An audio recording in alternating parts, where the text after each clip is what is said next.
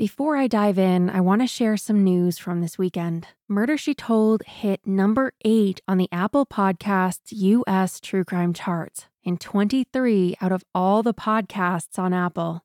I am so grateful to the ladies at Morbid Podcast and to you for tuning in, and I'm just so filled with love and support.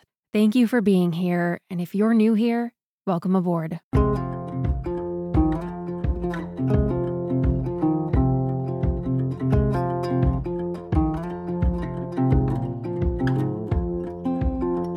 This is Murder, She Told, true crime stories from Maine, New England, and small-town USA.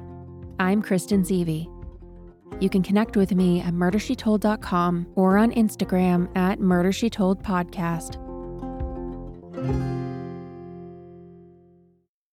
This episode contains physical descriptions of an autopsy. If this is a trigger for you, please listen with care. 3 officers from the Asheboro Police Department and an associate chief medical examiner gathered over Brandon's body in the examination room in Raleigh, North Carolina.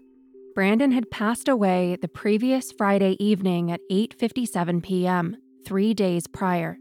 The weekend had passed.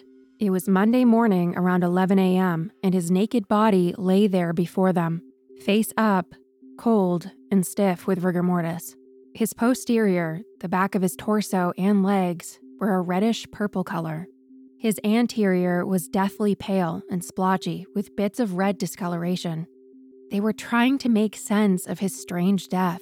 Brandon was an otherwise healthy 33-year-old man who was taken to the hospital on Thursday, beaten and unconscious, and passed away 30 hours later.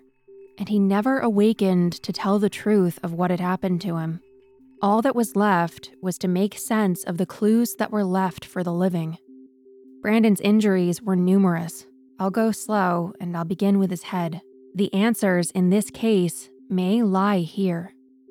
When Brandon was brought to the ER, the most obvious evidence of injury was the blood encrusting his face. The blood had dripped down either side of his face and his forehead and had dried, becoming solid and cracked. His naked body was found in his bedroom, his head lying in a small pool of blood that looked like it was diluted by a leak from the toilet. The wound to his face at his eyebrow was Y-shaped and fairly deep, the sort of cut you would get stitched up. Other than this cut, there were other smaller cuts to the bridge of his nose and to the right eyebrow. His forehead had many small scratches. His lips were bruised, and the fleshy bit inside your mouth that connects your upper lip to the gums above your front teeth was either cut or torn. Beneath his chin was another cut, but other than the blood on his face, the next most obvious head injury, or evidence thereof, was the discoloration around his eyes. Similar to a black eye, periorbital ecchymosis, also known as raccoon eyes, is where your eyes have red, purple, or black discoloration around their sockets. Both of Brandon's eyes had this condition. Oddly, this is not evidence of a direct injury to the eyes, but is often a sign of other trouble, most commonly a fracture to the skull. His head had several bruises and swelling, the largest of which was on the right side above his ear. Next was the damage to Brandon's torso. His back and sides had a number of scratches. Not too deep, and no more than an inch or two long, the kind of scratches fingernails might make. The top of his right shoulder had a scratch, about 1.5 inch long and in a precise semicircular shape. In the words of the detective on the case, Brandon had contusions on his back, which were consistent with being struck with a hard object, such as a metal rod or baseball bat. His flanks had quite a bit of bruising. And lastly, his left lung was bruised, as discovered by the autopsy, in the bottom left lobe, which had a corresponding bruise on his back.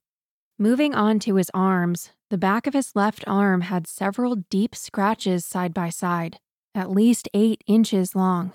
These would have definitely bled. His left wrist had a small puncture wound. There was surface skin torn away from the inside of his left thumb. The inside of his right wrist had a jagged cut with a ragged edge, about 3/4 of an inch long. which is again the type of wound that you'd likely want to get stitched up. The right palm had a large diagonal cut on it, about 3/4 of an inch long. Wounds that some might classify as defensive. Moving on to his pelvic region, Brandon's penis had 2 small bruises on it, and his butt had a 5-inch long diagonal scratch. Both of his legs had extensive bruising to the knees and to the shin. His left knee had at least 20 small scratches and scrapes. His right knee had about 10. The inside of both his left and right ankles had bad bruising, and the top of his left foot had bruising across the top knuckles of the toes. The top of his second toe on his left foot had 2 small, perfectly round puncture wounds. The bottom of his left foot had a 3/4 inch cut right around the arch. The top of his right foot had several small wounds, and the big toe had a chunk of skin missing at its tip. Brandon's injuries were literally head to toe. Hospital staff in Asheboro commented to the family that they thought that he looked like someone who had been hit by a car. He arrived in the ER with blood smeared across his face and damage to every region of his body. Several medical staff members told detectives that the wounds could not have been self-inflicted, which challenged some of their initial impressions about what had happened. The police believed that Brandon had a break from reality and went on a drug-fueled rage that destroyed his apartment and reduced him to an unconscious puddle on the floor. Because of the sheet that had been draped over Brandon's body, many of the wounds had been concealed to the detectives. They had their reasons, and though they're not all spelled out explicitly in the police reports, I can imagine how they stereotyped Brandon as an illicit drug user. They discovered hypodermic needles on the floor near his body in an unopened package, and several individual needles lying on his bedroom floor. They found a psychedelic-looking bag of green powder, labeled Kratom, from a smoke shop in Seattle called Anarchy Smoke, which they may have mistaken for a recreational drug. Brandon's body was covered with tattoos, some of which had a demonic bent, like the large 5x5 horned face, colored with yellow, orange, and red on his right chest. A menagerie of sex toys, including restraints, were found near his naked body. He had just lost his job the prior Friday, and his mom was calling in a wellness check to make sure that he hadn't done something rash. They somehow got the impression that Brandon had a clinical history of depression and anabolic steroid abuse. The toilet was dislodged from the wall and the floor, presumably by someone powerful like Brandon. The sliding closet doors in his bedroom had been pulled off their track, and Brandon's wallet, laptop, and cell phone were all discovered in the apartment, along with his safe under his bed, suggesting that robbery was not a motive. Furthermore, the front and back doors to his apartment were locked, and there was no sign of forced entry. Their belief was that Brandon ransacked the apartment while experiencing a psychotic episode, but the medical evidence challenged their assumptions, so they ramped up their efforts to conduct a more thorough search of the crime scene. There were 4 search warrants that police petitioned for and were granted. The first one was signed off by a judge just hours after Brandon was transported to the hospital, and it was for his apartment. The evidence gathered in connection to Asheboro PD's first warrant included some cotton swabs of presumed bodily fluids from the home, a pair of steel handcuffs, Brandon's black iPhone X, hair from the bedroom wall, and what police described as suspected drug paraphernalia. The second warrant was issued the next morning, the day of Brandon's death at the hospital, and it was for his truck, which was parked in front of his apartment. Police discovered that its doors were unlocked, and they retrieved no evidence from the truck. The third search warrant was issued on that same afternoon, and the target was again Brandon's apartment. This was the most extensive search that the police conducted. They went through his apartment more thoroughly, and they, in particular, were searching for weapons that could have been used to cause injuries to Brandon's body. They ended up retrieving a bent shower curtain rod, a small sledgehammer, the keys to the handcuffs they took previously, a metal clipboard which was bent and damaged, a metal pipe, which I believe may have been from the closet organizer box, some bloody paper, and a firearm suppressor. In support of each search warrant, the police officer applying for it will provide a supporting narrative, and you can get a sense for what their frame of mind is at this point of the investigation from what they wrote. The first one betrays some confusion about what had happened, but specifically notes that Brandon had, quote, lost his job 2 days ago and was not heard from again, which implies to me that they were entertaining the possibility of suicide. The second search warrant started to express some more doubt about their initial conclusion and said that they were unable to find his wallet and keys. If this were a suicide, what would explain them being missing? And then on the third warrant, feedback from the medical staff at the hospital had caused a major shift in tone. They had, to this point, never put in writing their belief that Brandon's injuries were self-inflicted. But they acknowledged that they were changing their mind, implicitly admitting their initial belief. In the supporting affidavit, the detective described his injuries as consistent with being struck with a metal rod or baseball bat, and they learned that the injuries were life-threatening. They described some of the injuries and characterized them as defensive wounds. They then closed the search warrant with their fervent hope that the person or people, quote, responsible for Mr. Embry's injuries be identified and brought to justice. Further dispelling the notion of suicide or an illegal drug-induced psychosis was the fact that the preliminary tox screen conducted while Brandon was admitted to the hospital found no evidence of illegal recreational drugs. The mood of the police would change again when they got the results from the autopsy. Its conclusion? Brandon had died of natural causes. The medical examiner, Dr. Lauren Scott, conferred with police to understand the circumstances surrounding Brandon's death. So in addition to medical records from his hospital admission and things that she could learn from the study of his body, she also had access to all the information the police had gleaned to that point. She concluded that Brandon's cause of death was pneumonia. Pneumonia, in the broadest sense, is simply inflammation in the lungs, and though most otherwise healthy adults don't fear it, it can be deadly. Pneumonia is usually created by bacteria or viruses, or a combination of both. It often begins as an infection in your throat or sinuses, and then moves down into the lungs. Brandon's lungs were carefully examined as part of the autopsy, and though she found consolidation throughout the lungs, it was particularly present in the right lower, the right middle, and the left lower lobes. Consolidation is a medical term that means that normally compressible lung tissue was firm and fluid-filled from inflammation. In other words, the lung tissue in those areas wouldn't be able to absorb oxygen, so in turn, the brain and the heart were starved. She said that the pneumonia could cause the multi-organ failure and sepsis that the hospital had diagnosed. And based upon the chest imaging that was done when Brandon arrived, she believed that pneumonia was present prior to admission. She noted that the kidneys were failing, literally falling apart, and there was evidence of moderate liver disease. Regarding the rest of the injuries on his body, she admits that she doesn't know what precipitated them. She concluded that they were, quote, not contributory to death, and thus she classified the manner of death as natural.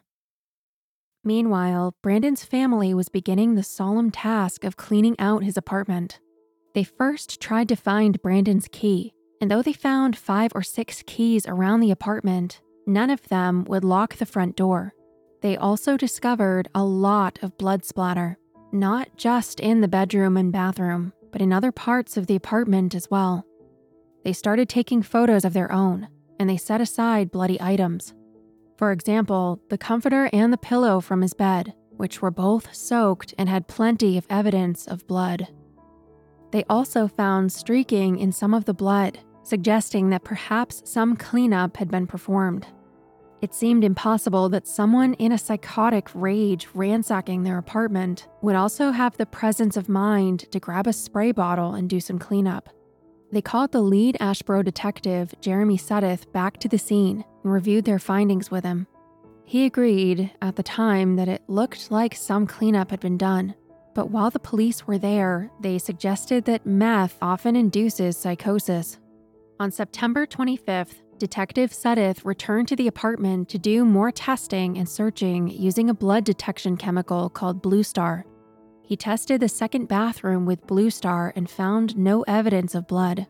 He also tested a dead blow hammer that Sarah's family had suggested and found no evidence of blood.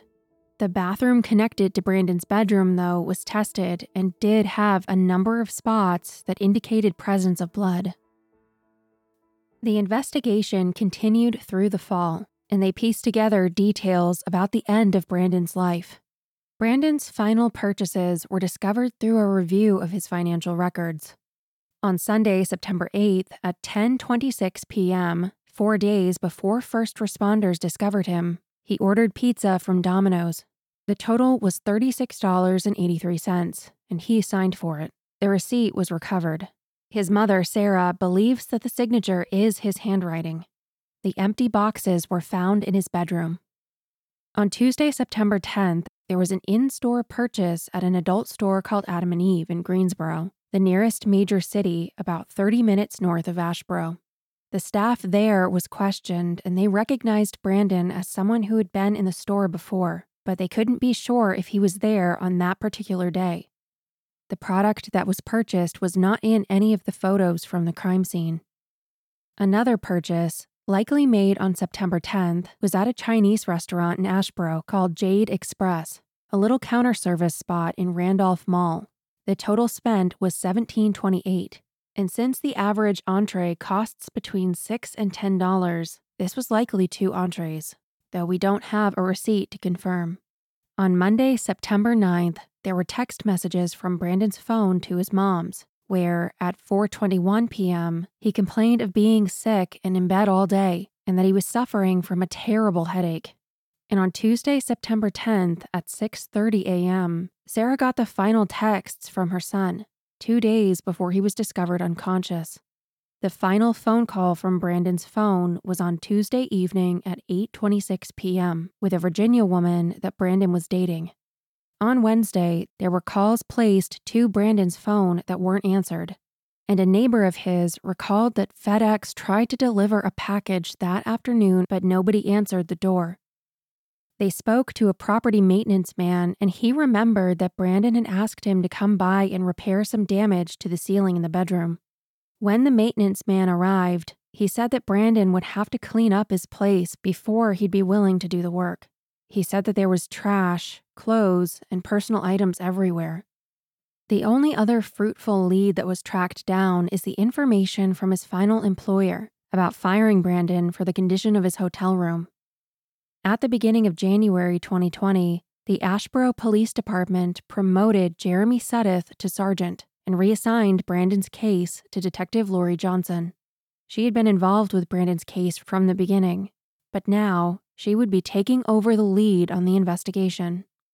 Detective Johnson had mentioned to Sarah on a few occasions her theory that Brandon had taken some drugs which precipitated his injuries, and on February 7th, 2020, the medical examiner issued an amendment to her autopsy report, changing the manner of death from natural to undetermined.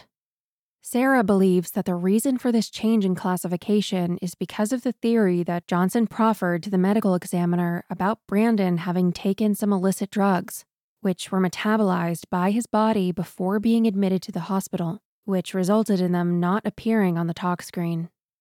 This is almost verbatim what the medical examiner wrote.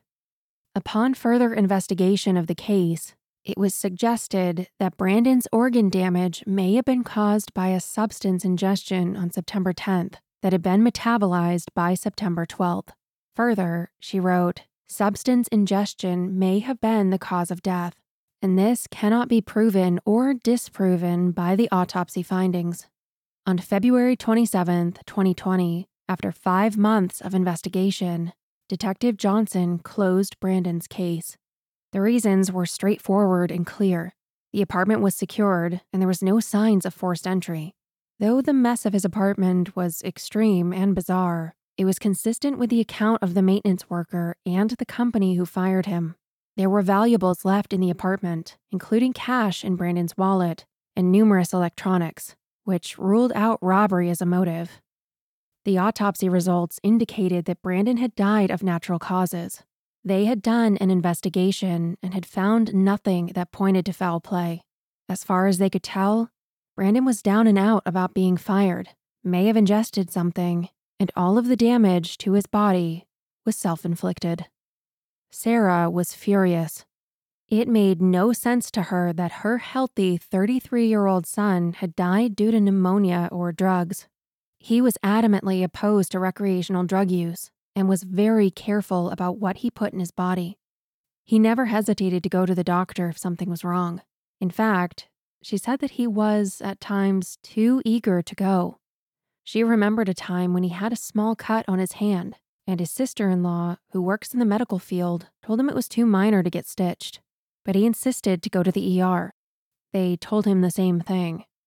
He had an ongoing, perhaps too frequent relationship with medical professionals. If he were feeling ill, he would have had no hesitation to seek treatment. She remembered the day they brought her into the police department to tell her the news. Detective Johnson called me and she asked me if I could come in. She needed me to come in that day for some reason. I had contacted the private investigator and he told me they were probably closing the case. And then they tell me there's just nothing there.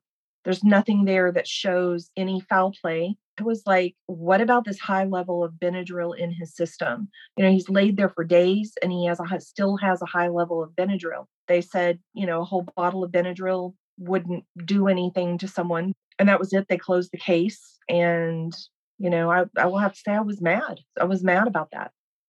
But while the police were conducting their investigation, Sarah was conducting her own. And at the center of it, a woman named Cassandra. Hey, it's Kaylee Cuoco for Priceline. Ready to go to your happy place for a happy price? Well, why didn't you say so? Just download the Priceline app right now and save up to 60% on hotels. So whether it's Cousin Kevin's Kazoo Concert in Kansas City, go Kevin, or Becky's Bachelorette Bash in Bermuda, you never have to miss a trip ever again. So download the Priceline app today. Your savings are waiting. Go to your happy place for a happy price. Go to your happy price, Priceline. Remember how in part 1 I mentioned that Brandon had a long-term relationship in Washington State before moving to North Carolina? Well, he missed companionship a lot, and he was eager to find a partner in North Carolina. After a brief, failed relationship that moved too quickly and fizzled out fast, he started dating online, using apps like Tinder, Hinge, and Badoo. And through one of those apps, he met Cassandra. The timeline of their activity in 2019 isn't totally clear, but Brandon did tell his sister about her in February, and she was present in his life until his death in September. Sarah came to know Cassandra through her daughter-in-law. It was 5 days after Brandon had passed away on September 18th, and Brandon's sister-in-law got a Facebook message. Cassandra introduced herself, and this is what she wrote. Hey, I know you don't know me at all, but you're Brandon Wesley Embry's sister, and I was your brother's girlfriend from mid-May until his passing. I met him on a dating app called Hinge. He sent me a text with a crying emoji on Tuesday the 10th, and I haven't heard from him since, and I've been a worried mess since then. He never told me your mom's name, but that he had a sister that was in Kentucky. I found out the hard way yesterday when I went by his apartment at Park Place in Asheboro on South Church Street yesterday evening, and some woman told me that he died. I hope you know how wonderful of a man he was, and that I thought the world of him. It was a long message that continued by asking if she could have one of Brandon's sweatshirts to remember him by. She also asked for some things of hers that were left at Brandon's apartment, some clothes and makeup to be returned. It seemed innocuous enough, so she forwarded it to Sarah, who immediately reached out to Cassandra directly. And after a 1-week delay in communication, what ensued was 10 months of sometimes daily contact between Cassandra and Sarah, which gradually revealed a strange and ominous portrait of Cassandra and her mysterious relationship with Brandon. She offered to meet. She came up and we met in Asheboro. She was strange as far as her behavior. When I first met her, she was literally shaking. I mean, just visibly shaking. And then when we went inside, she was just staring at me. And it was very strange at the time. Like I had never been like stared at that intently before. She made a couple of comments that I felt they just didn't sit right. It wasn't anything incriminating, but she talked about a blender that her and Brandon bought. They ended up not having to pay for it. And she said, "We got away with murder." And to me, that was just so unsettling, the way that she said it. And there was almost this just gleam in her eye. When she said that, I just really felt like somehow she was involved. And from that point on, I kept in touch with her. Cassandra came on strong. She said that she and Brandon were soulmates and wildly in love. They were going to get married. Sarah was stunned to find a photo of a wedding ring from Zales on her phone, with a comment, "Brandon has great taste in jewelry." She said that she had been pregnant with his child and had miscarried. She even sent her pictures of an ultrasound. She told Sarah how many children that she and Brandon were planning to have. She called him pet names and shared intimate details of their relationship. She explained that they were getting ready to open a joint bank account together and that she should be entitled to the money that was in his account. I think if he had been serious about anyone, that he definitely would have talked to me. If he never mentioned her to me and he never mentioned her name. At one point, he told his sister that he was dating a girl from Russia. So that would be Cassandra, but he didn't think it was going to work out because she was going back to Russia. So the only real proof that I have are those few times that she was mentioned. So the rest comes from her. And she said that they would spend almost every weekend together, but I don't know how often they were actually together because I don't have any text messages or phone records where I could really verify anything that she said. Sarah didn't even know Cassandra's name until she appeared in the wake of Brandon's death. The notion that they were in a head-over-heels relationship was simply outrageous. Sarah would primarily communicate with Cassandra through Facebook Messenger, but she would also have phone calls, face-to-face meetings, and text conversations. Altogether, Sarah met up with her in person 4 times. Over the time that Sarah maintained a relationship with Cassandra, she would also feed information to the detectives about what she was learning. What I didn't mention before is that detectives were aware of Cassandra because they discovered Brandon's correspondence with her through his AT&T phone records. They revealed to Sarah that although Brandon corresponded with Cassandra, he spoke to the Virginia woman I mentioned previously 5 times as much, further casting doubt on the seriousness of their relationship. They had already spoken to Cassandra on the phone. And though that portion of the police report is redacted, she established her alibi for the week of Brandon's death that she was home in bed. As the conversations with Sarah became more strange, detectives took a closer look at Cassandra. In late November, Detective Sudduth asked her to come into the Asheboro Police Department for further questioning. She was panicked, and who better to vent to than to her new friend, the mother of her dead boyfriend. Cassandra had a tearful 20-minute phone call where she expressed her fears about going in and talking to Sudduth about her and Brandon's relationship. She ended up telling the detective she was sick and couldn't come in. He followed up and convinced her to come in later, on December 4th. Detective Sudduth questioned her for 2 hours. She said that she had been to Asheboro a total of 3 or 4 times. She said that she was last in town on Brandon's birthday, which was Saturday, September 7th. 5 days before he was found, and that she returned to his apartment about a week after his death to check on him, which is where she learned of his death. And while I don't know all the details of their discussion, I do know that following her interview, Sudduth asked if he could perform a phone dump on her cell phone. Law enforcement jargon that means to extract all the data from her phone. She consented, and he had her follow him to the sheriff's office where they had the equipment to do it. He briefly left her in the interview room, and while he was out of the room, he saw that she was working quickly on her phone. While they were on their way to the sheriff's office, he saw her in his rearview mirror, frantically doing something with her phone. They hooked her phone up to the machine, and the procedure was a success. But the forensic tech revealed to Sudduth that nothing had been recovered. No GPS data, No text messages. She had even shown him texts on her phone between Brandon and her during their interview, and those were missing. It appeared that she had performed a factory reset of her phone. The next day, Sudduth sent an order to Verizon to preserve her cell phone records.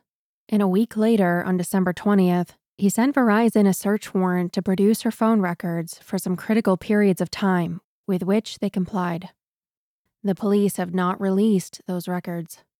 Immediately following the interview, Cassandra called Sarah. She was giddy, laughing uncontrollably. She said that after it was over, she thought, "Is that it?" and laughed at them. What became clear to Sarah almost immediately was that Cassandra was a liar. She told Brandon that she was from Russia. Brandon even told his sister that he didn't think it was going to work out with her because he believed she'd be returning to Russia. Cassandra is from Farmingdale, Maine, along with her entire family. Cassandra claimed to have multiple sclerosis, an eating disorder, and obsessive-compulsive disorder. She said that she had lifelong stomach issues. None of this is true. Brandon didn't have a girlfriend, much less a soon-to-be life partner. It was all of her own invention. She said that she had a master's degree in nursing. She doesn't. She said that she had a twin sister who died. She does have a sister, but not a twin, and she's alive and well. In other phone calls with Sarah, she referred to having a brother. She has no brother. She told Sarah that when she was 14 years old, she had a baby, but the baby got tangled up in blankets and died. She said that when she went to Brandon's apartment to check on him, she knocked on a neighbor's door, learned the news of his death, and nearly passed out, crying and wailing and begging for comfort. Sarah checked. She found the neighbor and asked for her account of the interaction. Cassandra got the news, said thank you, and shook her hand. I would talk to her on the phone through Facebook audio, sometimes quick conversations, and sometimes conversations were over an hour. Sometimes she would ramble and, just tell me these elaborate, far-fetched stories about being from Russia and living in colonies, her father being in the Russian mafia and being in prison, just things that I knew were, not true. But what I learned over time is that she was giving me shreds of truth wrapped in this pathological lying. So I was always trying to figure out, okay, what is the truth of what she has just said and what is just a lie? But most shocking of all, Cassandra was married and lived with her husband in South Carolina the entire time that she knew Brandon. Danny lives in Darlington, South Carolina, a 2-hour drive south of Asheboro. Danny is 20 years Cassandra's senior. They were married in 2012, when Danny was 42 and Cassandra was 22.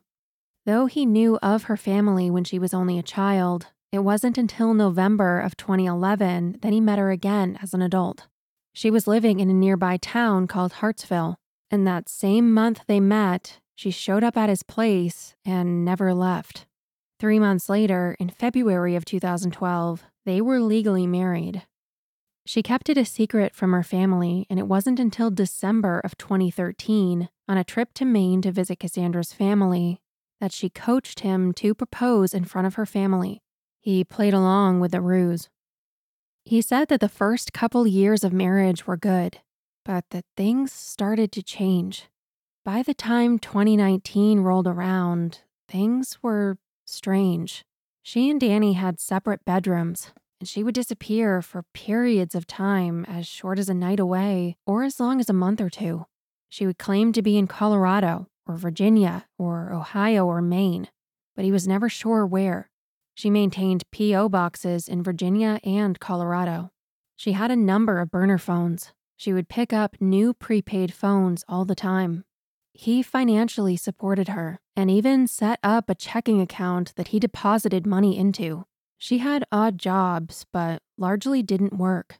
A couple of her employers were IHOP and La Quinta Inn, but Danny suspected that she made some cash through sex work on sugar daddy-oriented dating apps. They are still legally married, and he's trying to get a divorce. They're currently going through a mandatory 1-year separation. How do we know all of this? because Danny has been fully cooperative with Sarah's investigation into her son's death and has provided to Sarah much of the information that she's learned about Cassandra, even sharing burner phones and text messages. In addition to Danny, Sarah has also reached out to an ex-boyfriend of Cassandra's, who we'll call Kevin. Kevin is a lobsterman on the Maine coast, and he had a 3-year-long relationship with Cassandra prior to her marriage with Danny. He, too, has been fully cooperative with Sarah's investigation. And boy, did they have stories to tell. Next time on Murder, She Told, in the conclusion of Brandon Embry's story. These 2 people were both getting sick. That was definitely a red flag. So then when I talk to her husband, I find out that the symptoms that he had were very similar to the symptoms that Brandon had when he ended up in the ICU.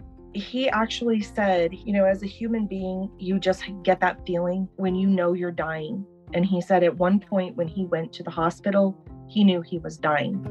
I want to thank you so much for listening. I'm so grateful that you chose to tune in, and I couldn't be here without you. If you want to support and contribute to the show, there's a link in the show notes with options. Leaving a nice review or telling a friend is a great way to support too. You can connect with me on Facebook or Instagram at Murder, She Told Podcast. Special thanks to Sarah Lee for her generous amounts of time and sharing her memories with me. A detailed list of sources can be found on the blog at murdershetold.com, linked in the show notes. Thank you to Byron Willis for his research and writing support. If you would like to make a suggestion for a future episode or a correction, feel free to reach out to me at hello@murdershetold.com. My only hope is that I've honored your stories and keeping the names of your family and friends alive. I'm Kristen Seavey, and this is Murder, She Told. Thank you for listening. In the 1970s, John Todd burst onto the evangelical scene with a shocking tale. He claimed to be a former witch, involved in a then unheard-of secret organization called the Illuminati, and urged Christians to prepare for a violent world takeover. First of all, the number one weapon in everybody's home should be a 12-gauge pump shotgun. Hear the amazing story of one of the originators of the modern-day conspiracy theory. From Magnificent Noise and Sony Music Entertainment, this is Cover Up, the Conspiracy Tapes.